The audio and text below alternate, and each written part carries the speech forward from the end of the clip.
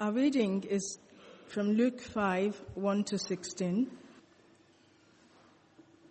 One day, as Jesus was standing by the lake of Gennesaret, the people were crowding round him and listening to the word of God. He saw at the water's edge 2 boats, left there by the fishermen who were washing their nets. He got into one of the boats, the one belonging to Simon, and asked him to put out a little from the shore. Then he sat down and taught the people from the boat. When he had finished speaking, he said to Simon, "Put out into the deep and let down the nets for a catch." Simon answered, "Master, we've worked hard all night and haven't caught anything, but because you say so, I will let down the nets." When they had done so, they caught such a large number of fish that their nets began to break. So they signaled to their partners in the other boat to come and help them. And they came and filled both boats so full that they began to sink. When Simon saw this, he fell at Jesus' knees and said, "Go away from me, Lord, I am a sinful man." For he and all his companions were astonished at the catch of fish they had taken. And so were James and John, the sons of Zebedee, Simon's partners. Then Jesus said to Simon, "Don't be afraid. From now on you will fish for people." So they pulled their boats up on shore, left everything, and followed him. While Jesus was in one of the towns, a man came along who was covered with leprosy. When he saw Jesus, he fell with his face to the ground and begged him, "Lord, if you are willing, you can make me clean." Jesus reached out his hand and touched the man. "I am willing," he said, "be clean." And immediately the leprosy left him.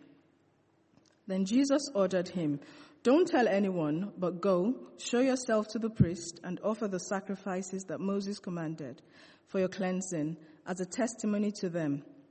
Yet the news about him spread all the more, so that crowds of people came to hear him and to be healed of their illnesses. But Jesus often withdrew to lonely places and prayed. This is the word of the Lord. Thanks be to God.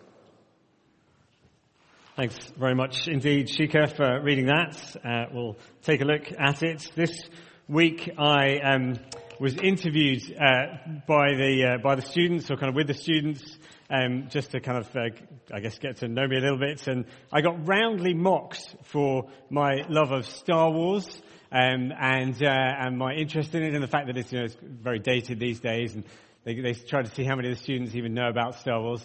So I thought this morning we would start with a short clip from a classic Star Wars movie.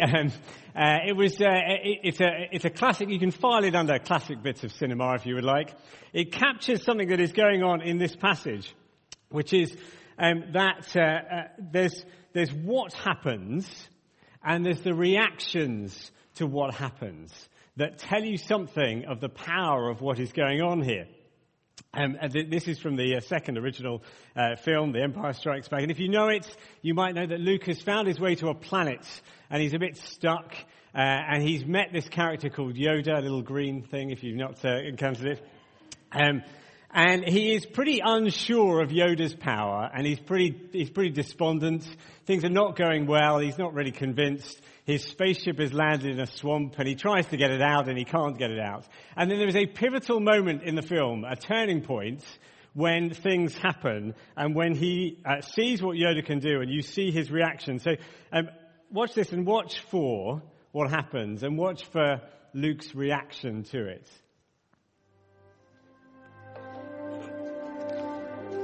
You want the impossible.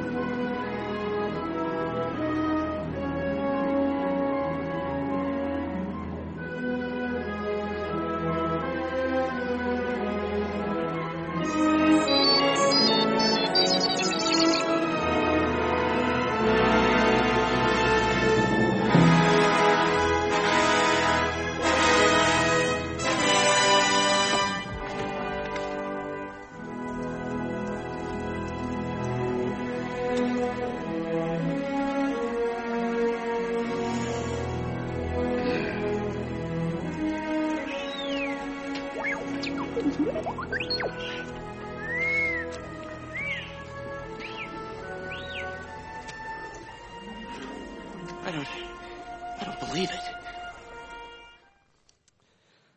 May the force be with you. The power of what he does and the reaction to it and the impact that it has on him, it's a real turning point. It changes from that moment on. Luke sort of throws himself into being there with Yoda. It changes the direction of where he's going and where he is in this film. And in this passage here this morning, if I can transition from that into the New Testament, the power of Jesus' words are seen in what he can do and in the reactions that come from it. Have a look with me as the opening to that in chapter 5 of Luke. One day as Jesus was standing by the lake of Gennesaret, the people were crowding around him and listening to the word of God. So you've got to imagine they're all there, and the sense of crowding is kind of pressing in to try and hear and straining and perhaps cup their ears so they can hear what he's saying, the word of God. And he saw at the water's edge 2 boats left there by the fishermen who were washing their nets. And so he gets into one of them because he wants to kind of make an arena. So he gets into the boat and just pushes out to shore a little bit so that he can teach them as they're gathered on the shoreline. And he can then speak to them and they can all hear. And that goes on, and then he finishes in verse 4. And when he's finished, he says to Simon, "Put out into deep water and let down the nets for a catch." And Simon politely says, "Master, we've worked hard all night and haven't caught anything." Now what he is really saying is, this is ridiculous. I am a fisherman. You do not know about fishing. We've just worked all night. There has been no fish. You are at best a carpenter, and you can tell me about carpentry.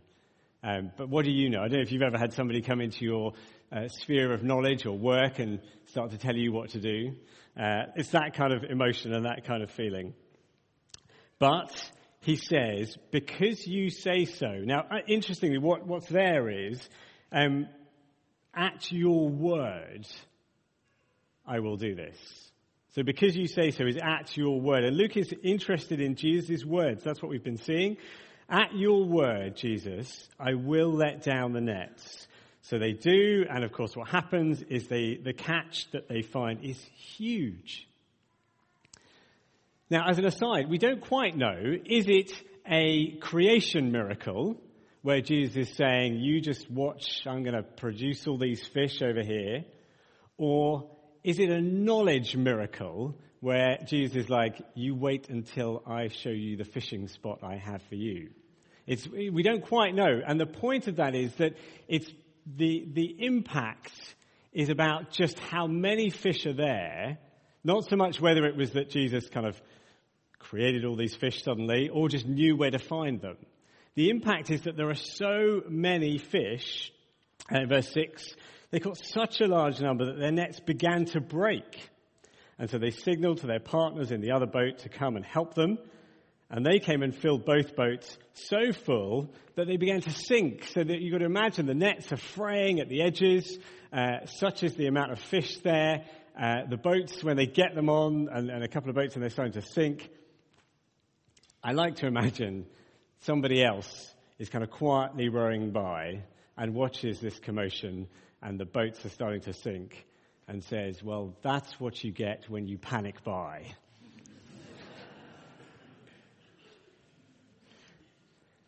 It's the impact of that many fish. That's what his words can do. And having shown what they can do, then Luke shows us the reactions to it. And there are a couple of reactions. I should have said the first of these things that Jesus' words can do is simply fill nets. His word fills nets. And then there are 2 reactions to it that we're told. One is that people are humbled, and Peter is the figurehead for that. So when he sees it, he falls at Jesus' feet, at his knees, and says, "Go away from me, Lord, I am a sinful man." And everyone else is then astonished. Go away from me, I am a sinful man. It's quite a reaction, isn't it, to that kind of miracle. But something about seeing what Jesus did humbles Peter. He's in the presence of this extraordinary divine power. He can't quite believe it. His reaction is really strong. Go away.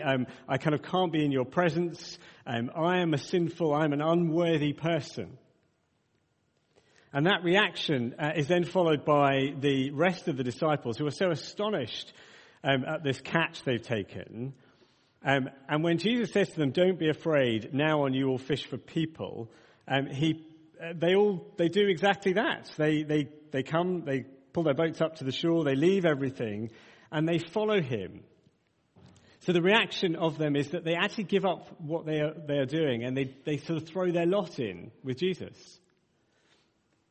I don't actually think, incidentally, I guess the main focus of this is about us becoming fishers of people. Sometimes we hear this and you might think, here's a sort of strong motivation. You've got to go out and fish for people. You've got to be evangelists. I don't think that's the main focus here at this point. It may be true, but it's not the main focus. He's just showing us the reactions of it. This catch was so astonishing. Peter felt humbled by it. The rest of them felt that they could follow Jesus because of it. It was a real turning point.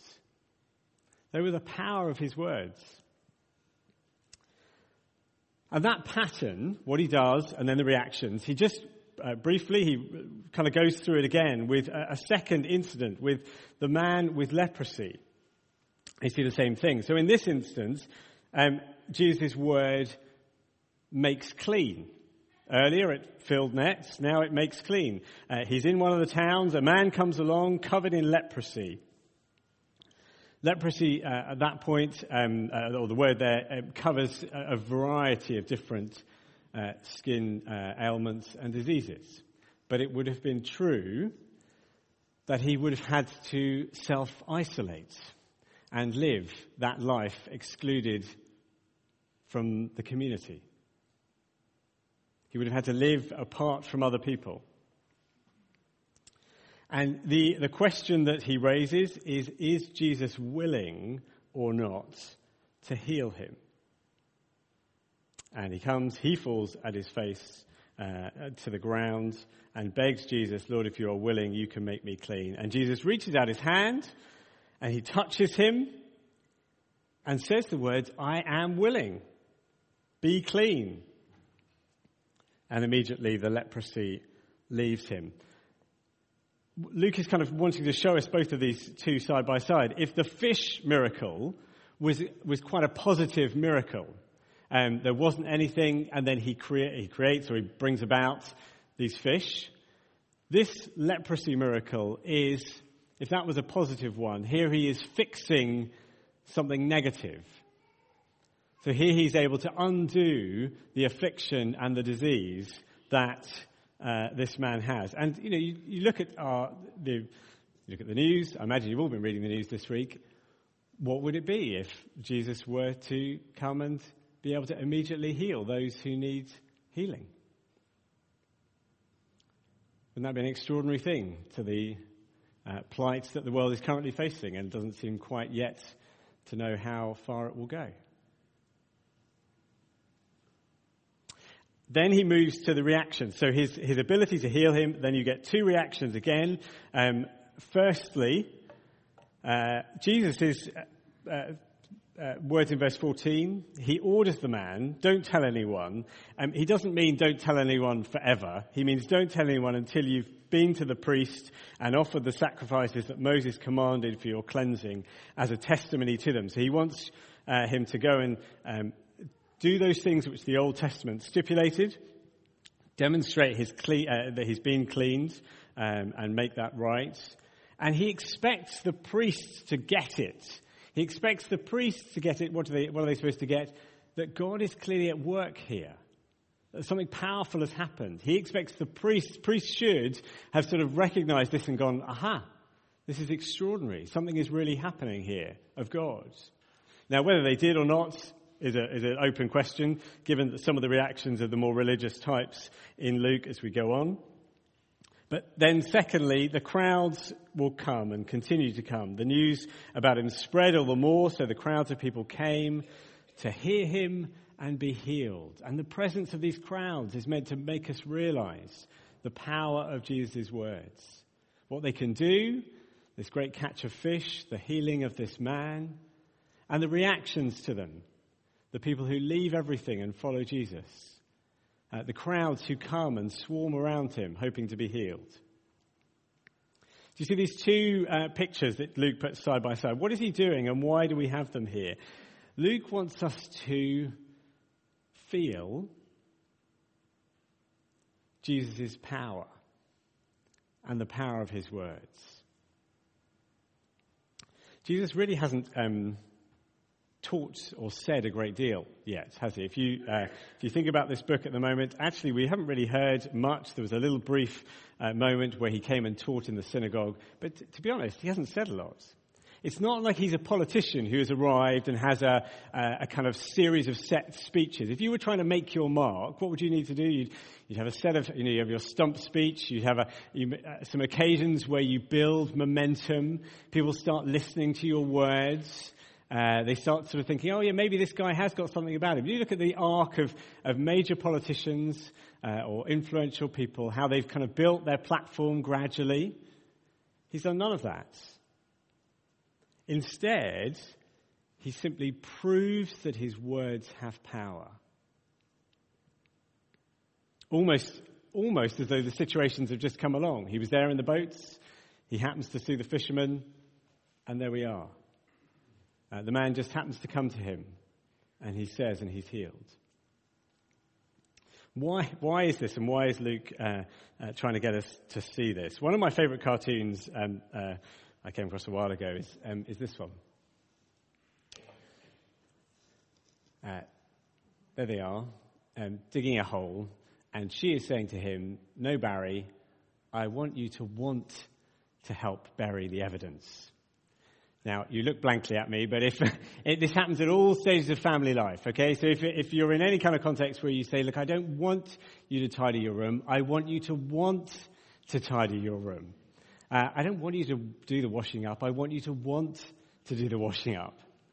Do you see the difference? It's going to filter through, yeah. Okay, so there's a difference between just being there and doing the thing or listening to the person, and there's a difference between that and wanting to do it, and wanting to listen. And what Luke is getting at is that he wants us to want to listen to Jesus' words. He wants to show us the impact and the power. He wants us to feel the impact and power that they had so that we will want to listen and to hear them. He's going to have examples of this all through his book, and you might just want to glance briefly on at Luke chapter 10. The sort of, he's a classic example of this, because his whole book is going to be peppered with them, and he's going to explain this. But Luke chapter 10, and Mary and Martha. So Luke chapter 10, verse 38, so it's page 1042. And you'll know the story probably of Mary and Martha, and Jesus with them. And in verse 39, Mary sat at the Lord's feet listening to what he said. But Martha was distracted by the preparations that had been made, that had to be made. And she came to him and said, "Lord, why don't you care that my sister has left me to do the work by myself? Tell her to help me." "Martha, Martha," the Lord answered, "you're worried and upset about many things, but fewer things are needed, or indeed only one. Mary has chosen what is better, and it will not be taken away from her." And he will give examples of this, of that. Here is Mary's desire to hear what Jesus has to say. And it won't be taken from her. It's going to be hugely important to Luke. And Luke he's not daft, he's not stupid. He doesn't just say, you should listen to Jesus. He's saying, look at Jesus' power. Look at the impact it had. Look at the reactions to it. The Luke Yoda moment, if you like. Luke has really despised Yoda until this point. He's been underwhelmed. And from that moment, everything changes. He's not just there any longer to learn from Yoda. He wants to learn from Yoda, as an example. And you and I, my guess is, we won't listen to Jesus' words until we want to listen to them. until our desire and our heart, our yearning is to hear his voice, perhaps above all other voices. Because there will be things that Jesus will come to say through his book when he does begin teaching, things that will resonate at different points in your life, perhaps even now when he says, do not worry, as we go about our daily lives this week. When he has things to say that are things that you can't see immediately and that you need to trust. When he says, I gave my body and blood that you might be forgiven. Things that you can't necessarily see. Then it will be a question of, do we want to listen to those words? Do we want to trust him? Do we think his voice is powerful? That is the question that I want to leave us with and encourage you to take into this week. Do we long to listen? Do we think his voice has power above all the other voices you will hear and read of this week? Perhaps it's a question you can take into house groups and small groups this week. Will you long for his voice above all others? Will you want to listen to him? Shall we pray together? Heavenly Father, what it must have been to be Peter, one of those disciples, the man afflicted with leprosy, those who lived and saw you walk on earth, to hear your voice and see it do those things. Lord, it is hard for some of us to feel the distance we are now from that. But I pray that you would light in us a desire, a longing, a hunger to listen to your words. Not just that we would because we have to or we think we have to, but because we want to. Because we see the power that they have. I pray in Jesus' name. Amen.